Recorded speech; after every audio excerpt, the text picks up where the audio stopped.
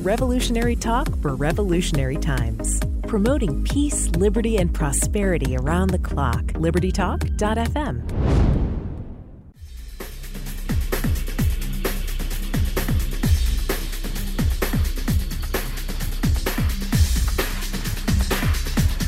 Good morning and welcome to Medicine on Call. This is Dr. Lena George, and today I have a very special guest who I'm very excited to have on. This is Professor Walter Williams. He's a professor at George Mason University, professor of economics. In this day and age and what's going on now in our country and with our economy, I actually wanted to have somebody on who understands what capitalism is, can speak to this movement of these progressives and so democratic socialist movement towards social justice and distribution of labor, of wealth, of I think everything in this situation. As a physician, we've been seeing and hearing things about healthcare as a right, and it's immoral. Capitalism is immoral, and I wanted Professor Williams to come on and let us know what his thoughts are about this. Professor Williams, thank you so much for coming on the show today. It's an honor to have you. And thank you for inviting me. You know, I've been reading the blogs and your work. It's just amazing. It's fascinating because it's not coming from a position of emotion. It's coming from a position of facts. So let's jump in with the socialist movement that's going on in this country. Well, let's start from the beginning. What is socialism versus communism? Is there a difference? Well, I think they're approximately the same. When we talk about communism or socialism, we're talking about government ownership and or control over the means of production. So you have a country like the Soviet Union or Russia, where there's extensive government ownership and control over the means of production. And so we surely say that's communist. But you might have a country like Sweden that we say, well, gee, that's socialist, but there's not government ownership and control over the means of production. What the Swedes have is maybe we can call it socialism in consumption, but not socialism in production. That is, they have very, very high tax rates, and they give people all kinds of money and benefits. I noticed from an article yesterday that even though the Swedes have one of the highest tax rates, their healthcare system doesn't work very well. They still don't have access. They still are, they don't have enough labor, enough doctors and nurses to enter the system. So there still seems to be a problem with that. Oh yes, well I think that when you have government control over almost anything, you're going to have problems. That is, healthcare services, like anything else, must be rationed, and you have to decide who gets what. Mm-hmm. And there are all kinds of ways of rationing anything, including healthcare. You can do it through the market mechanism. You can do it through prices, or you can do it through people waiting in line. That is, the Canadians. They have like Sweden. They have a single payer system. But however, there's a lot of queuing up. Matter of fact, if you go to hospitals along the U.S. border with Canada, the hospitals give advertisements that, we'll give you an MRI in a day or two, as opposed to having to wait several weeks. In where there's socialized medicine in London, there are many cases where patients show up with maybe cancer, colon cancer, and where at a time when it's treatable, and by the time they wait till they get an appointment with a specialist, sometimes it's not treatable at all. I mean, it's just too late. And so I think that when you start having government allocation of resources, you're going to run into problems. And I just might add, finally, you have people from Canada, let's say rich people, and people and politicians they come to the United States for their treatment. Johns Hopkins treats many Canadian patients, and Cleveland is known as the hip replacement center for Canadians. Isn't that interesting? So ultimately, what you're saying, or what I'm hearing, is what I've always felt from a gut level, that when somebody tells you what your worth is, somebody allocates it, and you don't have the right to choose yourself, it's never going to be as good as you being able to freely move and freely decide your own fate. I think you're right. So let's talk about the free market, because the people on the left are just up in arms about free market and equals fascism, and it's unfair, we should never want it. And that's actually not the case. And you think about the allocation that you just described, that's under duress, and free market works differently, doesn't it? Oh, yes, it does. And if you look around the world, and you rank countries, so whether they're on the free market end of the economic continuum or the socialist and communist end of the economic continuum, then you rank countries according to the international amnesty, civil rights protections, or Freedom House's protections of civil rights, their rankings of countries. And then you rank countries according to according to per capita income. And you find that the countries that are closer to the free market system or towards capitalism, they not only have greater human rights protections, the people are wealthier in those countries. The countries towards the communist or the socialistic end of the economic spectrum, they're the countries that tend to be poor, and they're the countries where there are far fewer human rights protections. So if I were an unborn spirit in heaven, and God told me, well, Walter Williams, I condemn you to a life of poverty, but I'm going to let you choose the country in which to be poor in, I would surely choose United States. And I'm very, very sure that most people, even the people who condemn our nation as unfair, they would probably choose to be born in the United States as well. I think you're absolutely right on that. And we see that with our immigration system, don't we? Oh, yes. And there's a survey I pointed out in a recent column, that there's a survey done by Gallup, and they find that roughly 15% of the world's population, the people would like to live in some other country. Mm-hmm. And it turns out the overwhelming choice for those people, what country those people would choose to live in, is United States, and then Canada and the United Kingdom.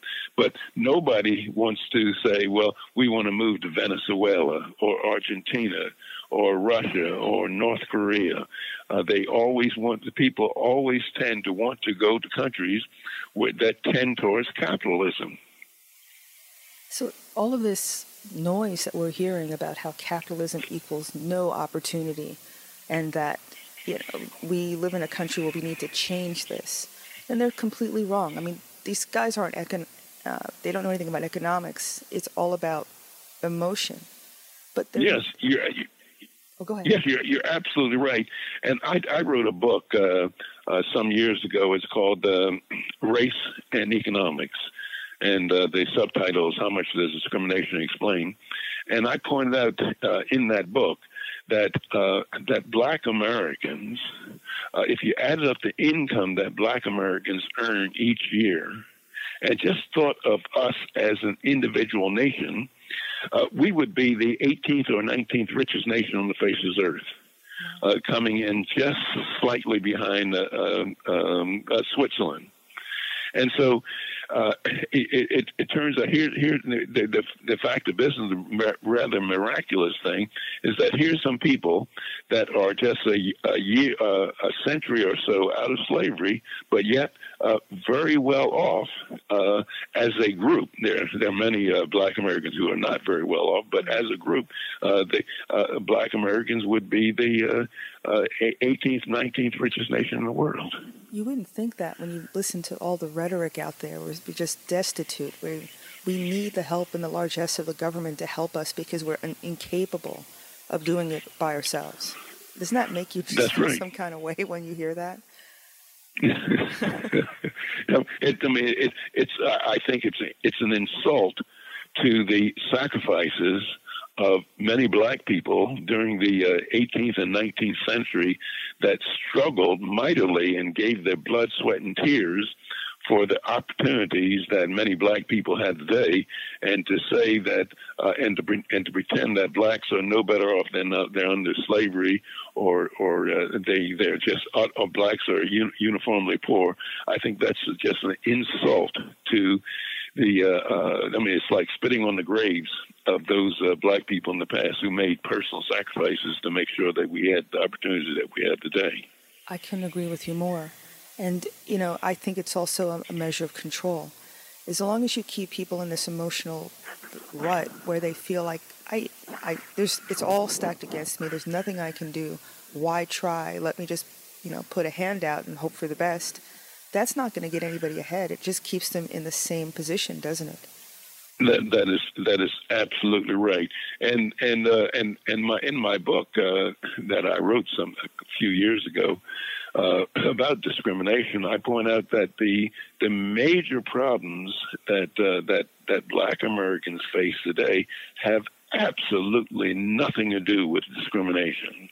And I think that also we should recognize that the civil rights struggle is over and won, but that does not mean that there are not some major problems that are holding many black Americans back. That is, the illegitimacy rate among black Americans is 75%. And that's a devastating statistic, but it doesn't. It's not caused by racial discrimination, and you see that if you look at the statistics in 1938, the illegitimacy rate among blacks was 11%, and that among whites was 3%. And today, as I said, the illegitimacy rate among blacks is 75%, and that among whites is slightly over 30%. And then if you look at the grossly fraudulent education that many black youngsters are receiving, whereby the average black youngster who's a senior in high school, he has the educational achievement of a white who might be in the 7th or 8th grade. That's devastating, but it doesn't have anything to do with discrimination. That's completely the fact that you find in cities like Baltimore, Chicago, Philadelphia, and St. Louis, where black people are huddled in homes, afraid to come out on the street, and it's not, and they're getting shot, murdered, and it's not the Klan that they're worried about. It's other black people that are doing it. So we as many Americans, both black and white Americans, we have to confront some realities that sometimes are not very, very pleasant to talk about. I couldn't agree with you more. And on that note, let's take a break. You're listening to Medicine on Call.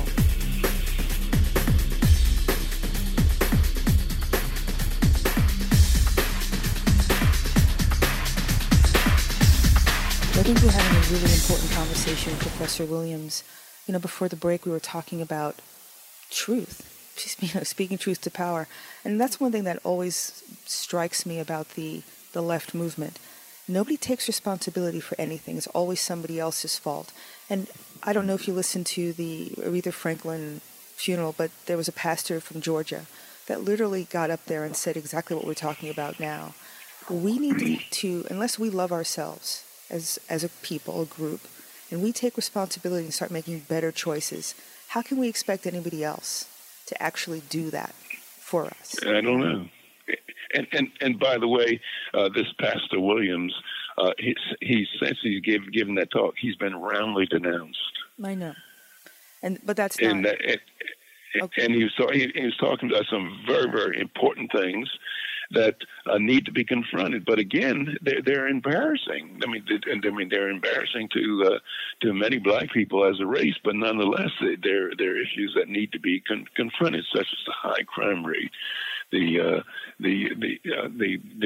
people being on welfare, the violence, and in our schools, and what goes on today is entirely new among black people.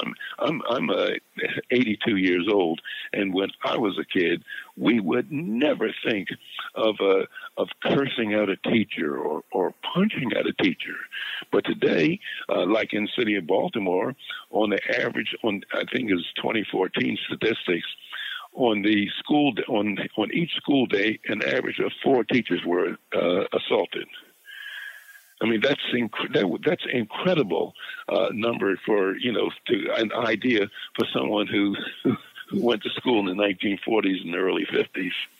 Oh my gosh! I mean, my mom was a teacher in the New York public school system, and when she retired, she had PTSD, and she was, old school, authoritarian. They didn't try to assault her, but just to hold order, just to keep order in the class it took a lot out of her. And that was never the case. You were seen and not heard. You don't talk back. And that's the society that I grew up in the mindset. And now they want to actually put more money in the education system and double down on this and literally actually have children have no place, no choice to go. No charter schools. This is all you get. And is it a means of indoctrination? I mean, you won't have any pushback if everybody's educated the same way, and they don't know that there's an alternative, that the free market exists, that capitalism isn't a bad word. Society would change, wouldn't it? You're absolutely right. And matter of fact, if you look, it's kind of interesting empirical study you can do. And it doesn't take a whole lot. But if you go to some poor neighborhoods, whether they're black or white, you will see some nice cars, maybe some nice clothing, some nice food, but no nice schools.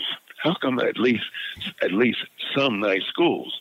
Well, it turns out if you ask the question, well, how are schools distributed versus cars, clothing, and food? Well, cars, clothing, and food are distributed through the market system, and schools are distributed through the political system.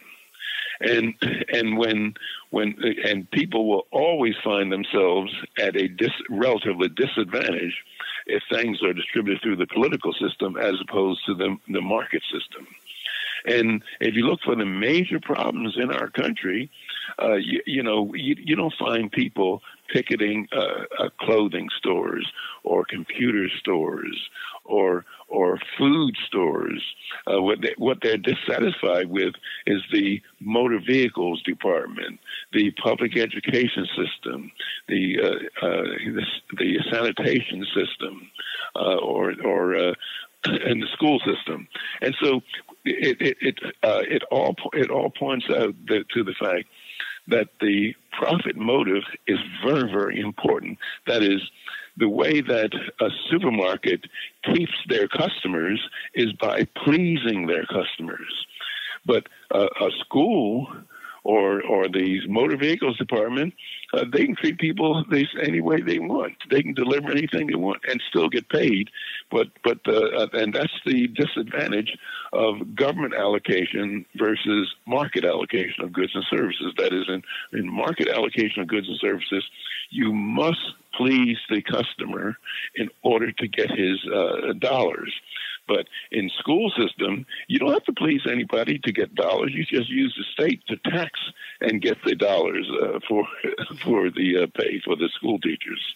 So imagine extrapolating that to the healthcare system in a single payer, where the government is going to pay the physician, pay the hospital. They don't have to compete for services. First thing I can see, and we see it now, the independent side of medicine where people are paying for their services, whether that be plastic surgery or direct primary care, it's a completely different standard of treatment. It's cheaper, more accessible, more patient-friendly. And it's the opposite in the corporate system where you get what you get. Good luck, That's right. Treat and street, it's a completely different ballgame. I totally get it. Now, yes. I wanted to switch. And I just might add to your point that with the cosmetic surgery or the plastic surgery, that's not covered by many healthcare plans. So it's a direct relationship between the patient and the physician. But with most of our medical care, it's a third-party payer, whether it's an insurance company or whether it's a government. And whenever there's a third-party payer, well, the customer is not attentive to cost, and the provider is not that attentive to cost because he knows that a third-party payer is going to pay. And so that's one of the big problems with our medical system is the idea that there's a third-party payer. I agree. And not only that, but it's more expensive in that system. They certainly don't care about the attention to the patient. Doesn't really. Well, they care more now because their deductibles are higher. But the third party itself is gouging on both ends. They don't pay the physician. They charge the patient a crazy amount of money, and then they don't pay it out. And there's nothing stopping that system from, there's no checks and balances on that system. That's the sad part. Yes, you're absolutely right. I want to switch gears because there's a couple of other topics or examples I want to make sure people understand. We've been hearing the word fascism thrown around like, I don't know, water. What exactly is fascism? Well, fascism does not differ from what we see. It's a form of totalitarianism, very much like aspects of socialism and communism, where individual people's rights to act independently and do what they want, so long as they don't interfere with other people, is denied. And fascism, that's one of the big mistakes that people made between Germany and Russia. That is, both were the same systems. They just called each other's different names. That is, Germany and Italy, they were fascist states as well as Russia, but they didn't call themselves communists. They called themselves fascists. So I think that my particular value, and I think it's Christian as well, is that I believe that people should have the right to engage in peaceable voluntary exchange with whomever they want under any conditions, under whatever agreeable conditions. And when you have government come in and intervene, well, that's saying, well, no, you cannot make decisions yourself. You must do what we say. And if you don't like what we say, you go to jail. That's actually, from a healthcare perspective, I can speak to that because the Medicare system has that kind of control over physicians.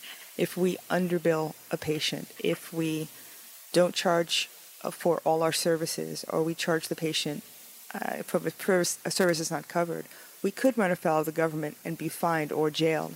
So I can speak to that from a personal perspective. It has a chilling effect on providing services. Yes, it does. And I mean, it's like, and then sometimes they call it Medicare fraud. That is, for example, if I go to a physician and I need a particular procedure, and he says, well, look, Williams, this procedure costs $500, but the Medicare is only going to reimburse me $300, but I'll do the procedure if you give me $200. Yep, balance billing. And so that is Medicare fraud. Exactly. And so, but however, the physician is being honest. I mean, he's saying, look, the procedure costs $500, but the Medicare will only reimburse for $300. So I can't do it, Williams. But if you give me the $200, well, I'll go ahead and do it because I'll be made whole. But if he gets caught, he'll go to jail. That's exactly right. So you end up involuntarily discounting your services. And so they're giving free labor. And that's what, for me, when people say something's a right as opposed to a service, that's what they get to do to you. Yeah. And when people use the right, the people have a right to medical care, or people have a right to housing when they can't afford it. Well, when you say somebody has a right to something that they did not produce, that of necessity means that somebody else does not have a right to what he did produce. That is, the government the government cannot give one American citizen $1 without first taking it from some other American. And so, because there's no tooth fairy or Santa Claus giving them the money. So when people say, well, you have a right to this, Well, that's just plain nonsense. Now, I don't want to create any misunderstanding. I believe in charity. I believe in helping our fellow man in need. But I believe it's praiseworthy and laudable to help one's fellow man in need by reaching into one's own pockets versus reaching into somebody else's pockets to help your fellow man in need. And I'm sure for the Christians among us that when God gave Moses the commandment, thou shalt not steal, he did not mean thou shalt not steal unless you got a majority vote in the United States Congress. I couldn't have said it better. And when you think about what you just said and extrapolated, it's these social justice folks and the social democrats and the communists who actually are the totalitarians, because they're by duress forcing you to give up your value. Yeah. And right. Oh, go ahead. You're right, and what that means is that if you break it down, what it means, what they support, and what so many Americans support, is that the government or Congress forcibly using one American to serve the purposes of another American, which I believe the forcible use of one person to serve the purpose of somebody else, I think that's immoral. As a matter of fact, that's a fairly good working definition of slavery. The forcible use of one person to serve the purpose of somebody else. And that is when the government takes your earnings to bail out farmers or give the poor people or to bail out failing businesses, the government is forcibly using you to serve the purpose of somebody else. It's wrong, and it doesn't work, because essentially you'll give it up. Why would you want to have someone force you to do something? I'd rather do something else, retire, leave the profession. That's exactly what we're seeing. And what is one of the reasons why so many Americans love government, because like if I see an elderly person in downtown Atlanta, dead of winter, the person needs some health care and some food and some shelter. And if I walk up to you, Dr. Jordan, I say, give me your $200, and then I go down and help the person out, I'll go to jail. Mm-hmm. But however, when Congress does the same thing, nobody goes to jail. So when they talk about, let's use that analogy for a second, where the government is robbing Peter to pay Paul, so to speak. Is this universal income some sort of pablum to make you think that, hey, everybody was going to get something, so it's not going to be so bad? To me, it's a bad situation. Single income is ridiculous. That's like being a serf, essentially. You're going to get a little pittance for working and giving to somebody. Is that really? What is that? Well, I think that's immoral. And then also, if we just ask ourselves, if we look at a little bit of history, today the federal government is about 25% of the GDP. But from 1787 from 1792 until 1920, the federal government was no more than 3% of the GDP, except during wartime. And so one has to ask the question, how did we become a great, rich, powerful nation with the federal government being so small? Mm-hmm. Well, the reason why we became a rich and powerful nation was precisely because the government is very small and hence stayed out of people's lives. That says a lot. So big government is not the answer. It's limited government. That's right. And that's what the Constitution calls for, limited government.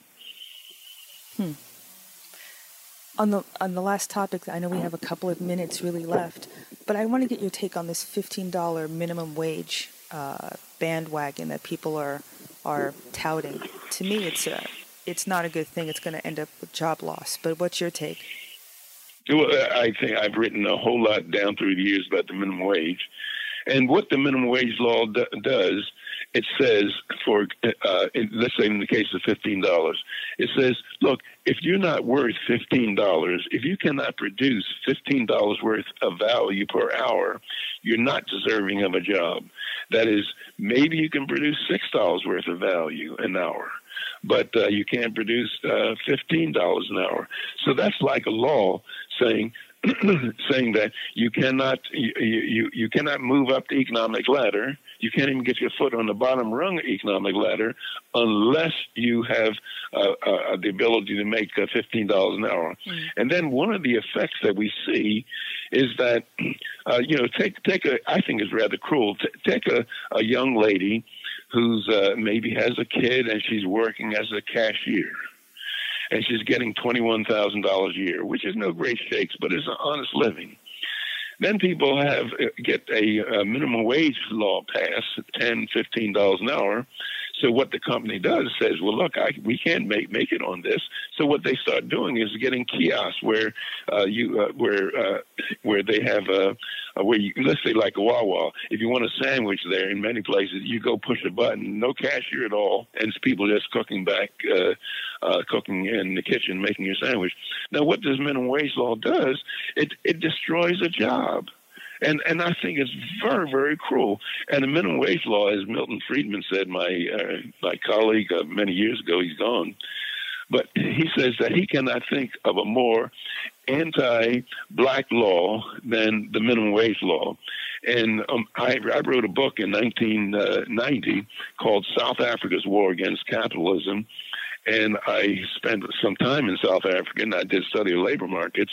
And the major supporters of minimum wage laws in South Africa were white labor unions that would never have a black as a member. And what their stated reason was that they support the minimum wage law in order to protect white workers against having to compete with low-skilled, low-wage black workers. So the minimum wage law not only has the unemployment effect, it subsidizes racial discrimination. Wow, that's amazing. That says a ton, doesn't it? It's like, for example, if I said, well, you cannot be the minimum wage for a neurosurgeon, the minimum yearly salary for a neurosurgeon is $800,000 a year. Hospitals must pay $800,000 a year.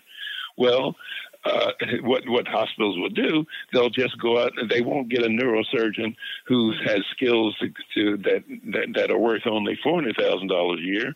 They're going to get the higher skilled neurosurgeons. Mm-hmm. And so the minimum wage law always discriminates against the employment of lower skilled workers. So the very people they're trying to help, they're literally pushing them out of a job. That is absolutely right. And just one factor on it. In 1948, and this is in my book, and I give the Department of Labor statistics. In 1948, before their massive increase in minimum wage law, black teenage unemployment was less than white teenage unemployment. Wow. It was a few points less. And black labor force participation rate, teenage labor force participation rate was greater than white labor force participation rate. And then blacks in general had a higher labor force participation rate than whites from the time of, I think, 1870 through 1960. And there's a guy who did a study on the during the South. He traveled all over the South shortly after the Civil War, and he says that many people questioned whether blacks will work if they were freed from slavery. And he said, well, the question should be whether whites would work if blacks were freed from slavery. And so but he's just pointing out the labor force participation rate among blacks is greater than that among whites. So I'm going to ask a provocative question. Was desegregation a good thing for us in terms of economics? Because you're giving that the year of 1960. We're getting close to the Civil Rights Act and desegregation, and now we've seen the job force kind of change. Well, I think that the civil rights movement that led to the fact that black Americans had the same civil rights that as everybody else, I think that was a very, very important step. Mm-hmm. But the issue of whether there should have been school integration, busing, and things like that, I think that the word is still out on that. That I don't know whether that did that much good. Wow. Now, I know you have to go, so what is the best way for my listeners to read your work, get your book? I know there's a movie also out that you had about your life, which is fascinating. Yeah, it's called Suffer No Fools. Well, what the listener should do is my website is walterewilliams.com. Let me repeat, walterewilliams.com. And there's a lot of material on that site, my publications, and then there's book recommendations, websites, and biography, and all kinds of things about my life for over the last 82 years. You know, I wish I had more time. I hope you'll come back, because this is just scratching the surface of a really important conversation. And knowledge is power. It's not about emotion and turning your reason off. It's about being honest with yourself and making good choices and standing up for what you believe. Right. And thank you for inviting me, and we can do it again sometime. Thank you so much. Have a blessed day. Okay, goodbye.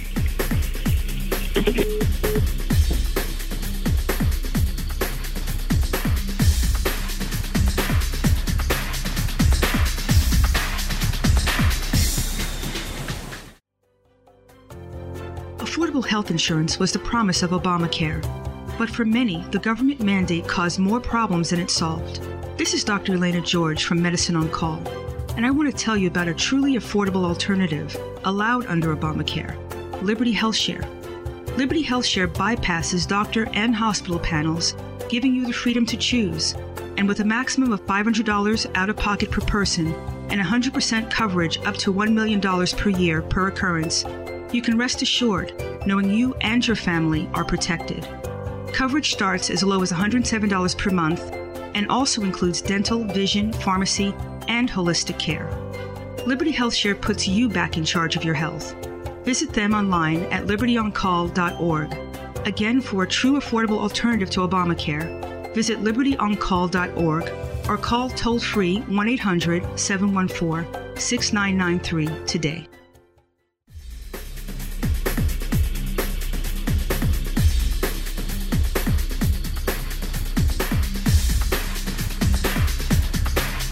This is Dr. Elena George. Welcome back to Medicine on Call.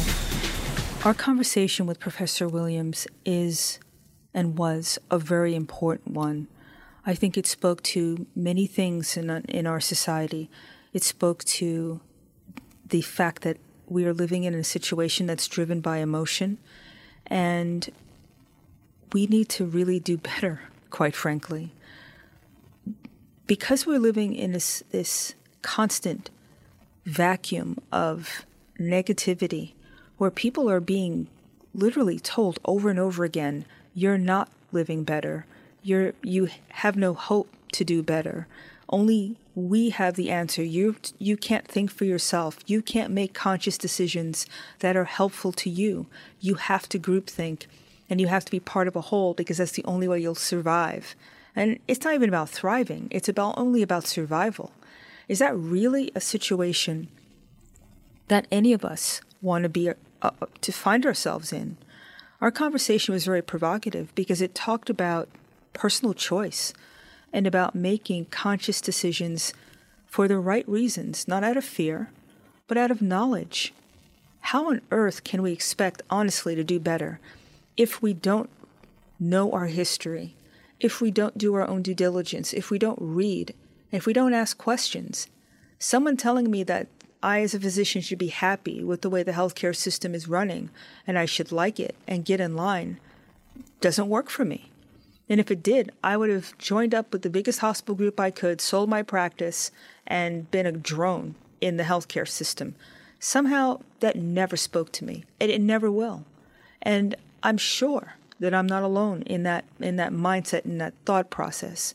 It happens everywhere in our country, whether you're a teacher, construction worker, small business owner, anybody who's out there who literally has to make do, think outside the box, come up with an alternative to work against a system that's literally trying to suppress your creativity, your individuality, your thought, your freedom of speech. Everything about you that makes you an individual is an enemy to this system. I don't care if you're a patient, a doctor, a nurse, I don't care what you are. You are designed in this system to be part of a whole, to contribute to the machine, to provide labor, to provide money, to provide your consent, and to just shut up and go along, obey. Do you really want to live in a system like that? I have news for the single-payer crowd, for the folks that want single-payer. It's not about healthcare. It never has been about healthcare. It's about control. They want to control your choice.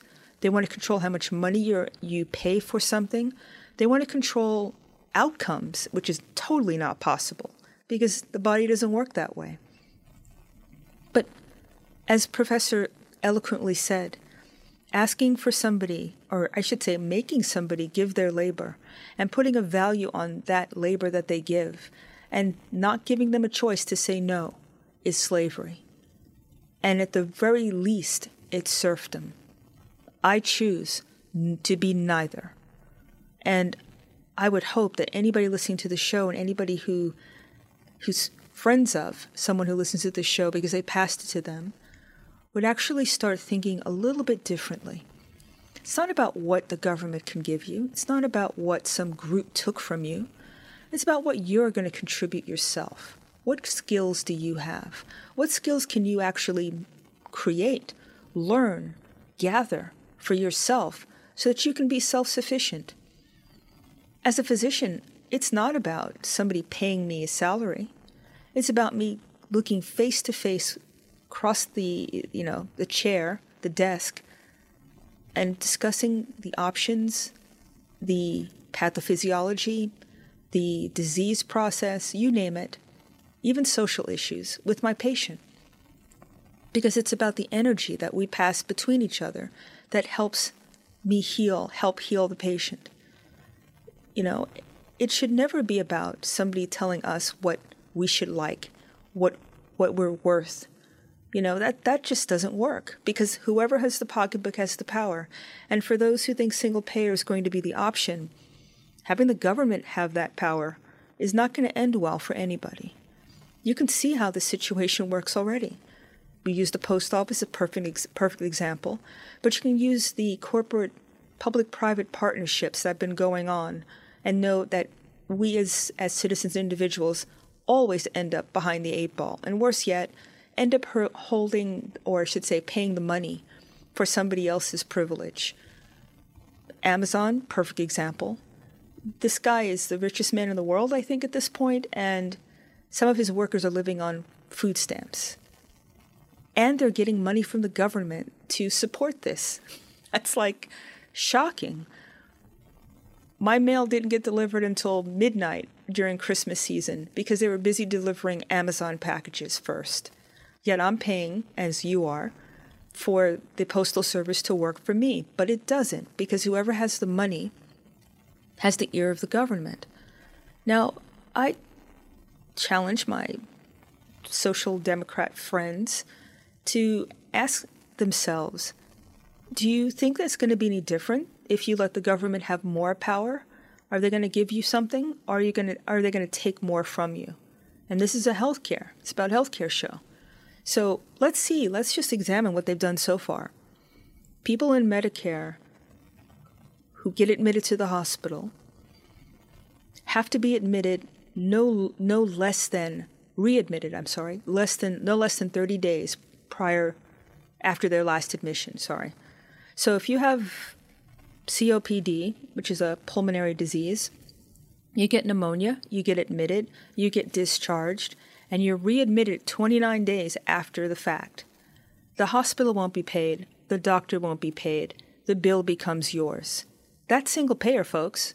That's the government telling you what proselytizing treatment, choice of care, choice of medication, choice of physician, choice of lab, choice of whether or not you have surgery. And if everything doesn't work out properly and you end up back in the hospital, through nobody's fault, but it just is. The government says you're not worthy. They're not going to pay for your care. If they admit you with a certain designation as an observation versus an inpatient, then all the medication that they prescribe for you in that hospitalization, you as the patient are responsible to pay. Do they tell you that before you get in the hospital or discharge? No. You only find out after the fact when you get socked with a humongous bill. This is what single payer means. It's not about choice. You don't have 15 different hospitals you can go to. You're going to have one, or maybe 3 or 4, when they all specialize in something. You have one for orthopedics, one for cardiology, one for pediatrics, one for cancer. And if you fall outside those cracks, good luck to you.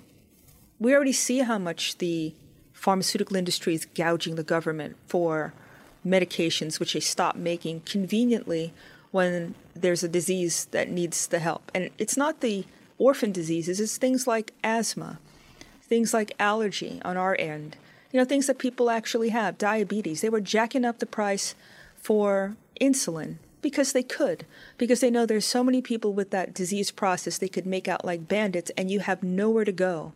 And the government's not negotiating anything because there's a kickback system within the pharmaceutical industry that they get paid for their formulary.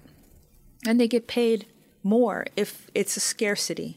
So what do you think they're going to do? They're going to create scarcity so they can charge more. And there's nobody overlooking this. Nobody's saying how wrong this is. Nobody's saying, how much money do you need to make? It's never enough. And the only thing that holds the cost of anything down is competition. Because you as a consumer can say, I'm not paying $1,000 for insulin when I know I can go down the road and get it for $15. Their $1,000 bonanza stops yesterday when patients know what the cost of something is. Honestly, it's all about choice, and it's all about competition, and it's all about patients becoming consumers. You can't do that when you have the mindset of, I need insurance. I don't want to shop around. I have a huge deductible, but I have to use it because I paid money for it. Meanwhile, you can go to an independent doctor and pay a fraction of what you're paying in your insurance. Wake up, because you're actually feeding this system by being complacent and ignorant and fearful.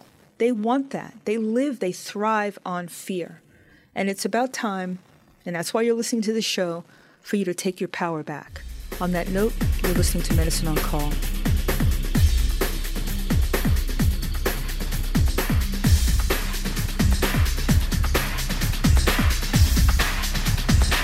Welcome back to Medicine on Call. I'm so passionate about this because this doesn't have to happen. We shouldn't have never been in this situation from the get-go.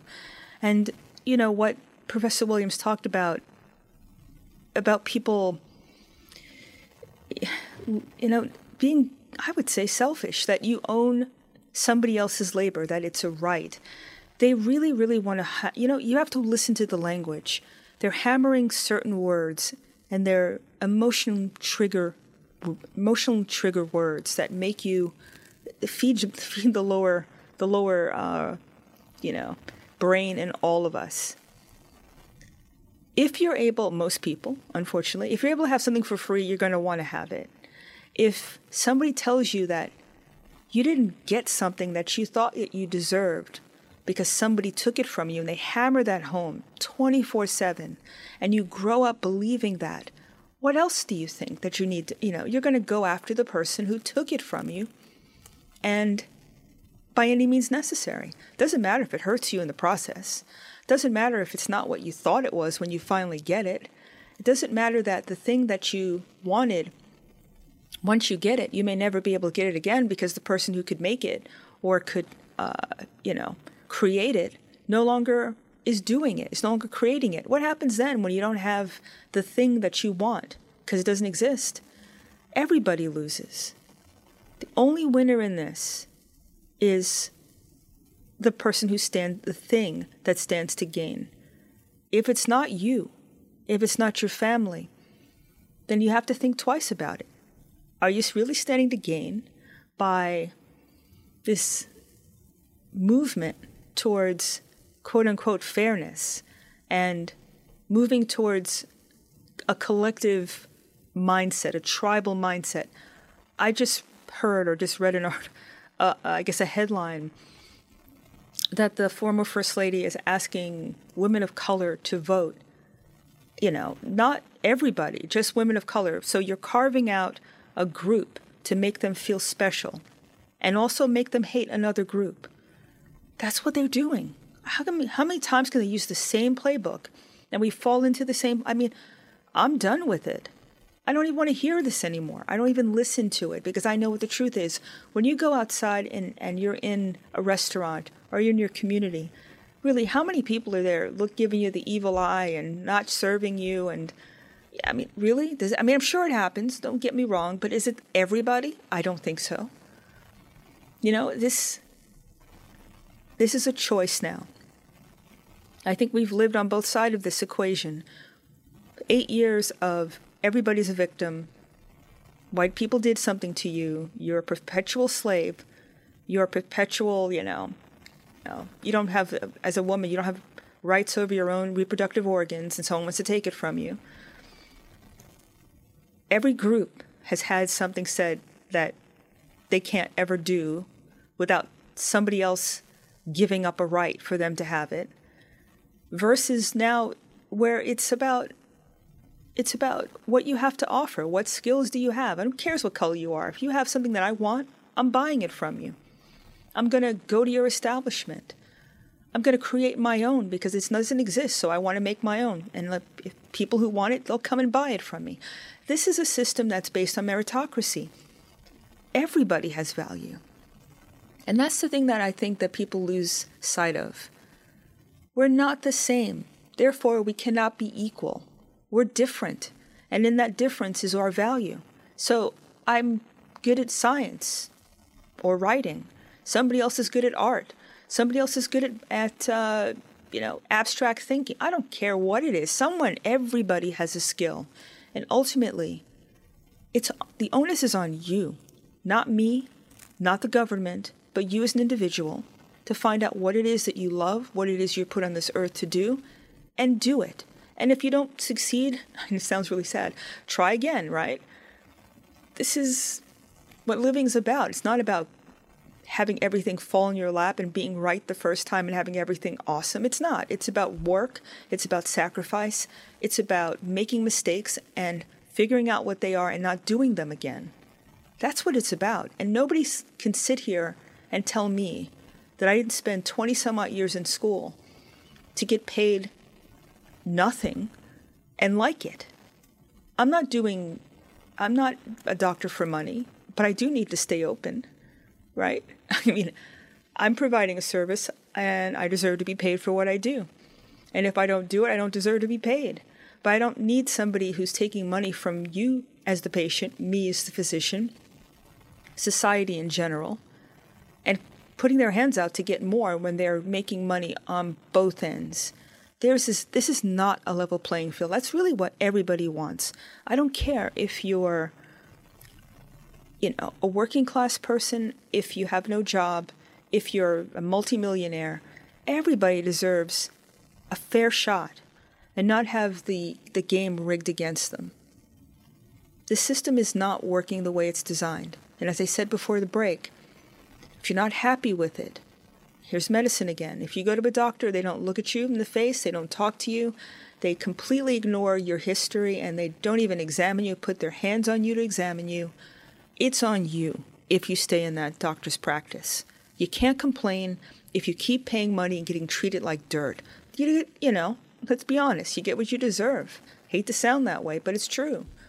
And those patients who want better, who have the courage to walk out of the office, send a letter back and tell them why they left the practice. Have a frank conversation with their doctor about what they expect. I think this would stop. It's all about the money. Who has the power of the purse? It's the patient. Becoming a consumer, no matter what it is, of healthcare, of your media, of your everything about you, who you choose to spend your money with. If they're working against you or they don't stand up for your values, why on earth would you want to pay money to them? I wouldn't. I choose not to feed a system that wants to make me a victim. I'm not interested in that. The biggest thing right now is Nike. They have the right to have any ad campaign they like, and I have the right not to buy their product and not apologize for it. Maybe we should stop apologizing for things that don't help us, that don't speak to us in a positive way, and that don't make us feel good about ourselves. Personally, why would anybody want to buy that product? It's all about negativity and about, it's potentially, it can be seen as anti-American if you really want to be honest about it. But this is a movement. It's about divide and conquer. It's about taking away individual choice, individual pursuits. And if you're part of a global whole, then it's not good to be an American. It's not good to be an individual. It's not good to pursue a talent that you're really good at because somebody else can't do it, and therefore you should apologize. Does that make sense to anybody? I don't think it does. But instead of us being polite and, I don't want to put my head up because someone else is going to yell at me or I'm going to be called a name. If you know, as I said last week, if you're not a racist, why on earth are you allowing somebody to define you? Nobody defines me. They don't know me. They don't know you. And as long as you have a sense of self, and I think personally, a relationship with God, because that takes everybody on this earth out of the equation. I don't care what you think. I serve something higher than me. And therefore, I don't care what you think. I'm doing the right thing for the right reasons to help people, not to hurt them. And it's not a selfish motive. And what? Then you actually rise above all this negativity and this pressure to conform. And it's base, honestly. Do we really need to go there anymore? Please. This is something that's really, really important to me, as you can hear. We all need to do better, take our power back. You're listening to this show for a reason, because you want solutions. And in the next few weeks, we're going to start really moving more towards that. I will be starting a new podcast, and you're going to be able to find me on iTunes starting the first week of October. I encourage you to go to my website, drelenageorge.com. Right now, it's still a work in progress, so I don't have a name, but I will very shortly. And I want to thank you for listening and for being proactive and being something positive in this world. On that note, thank you for listening to Medicine on Call, and I will see you next week.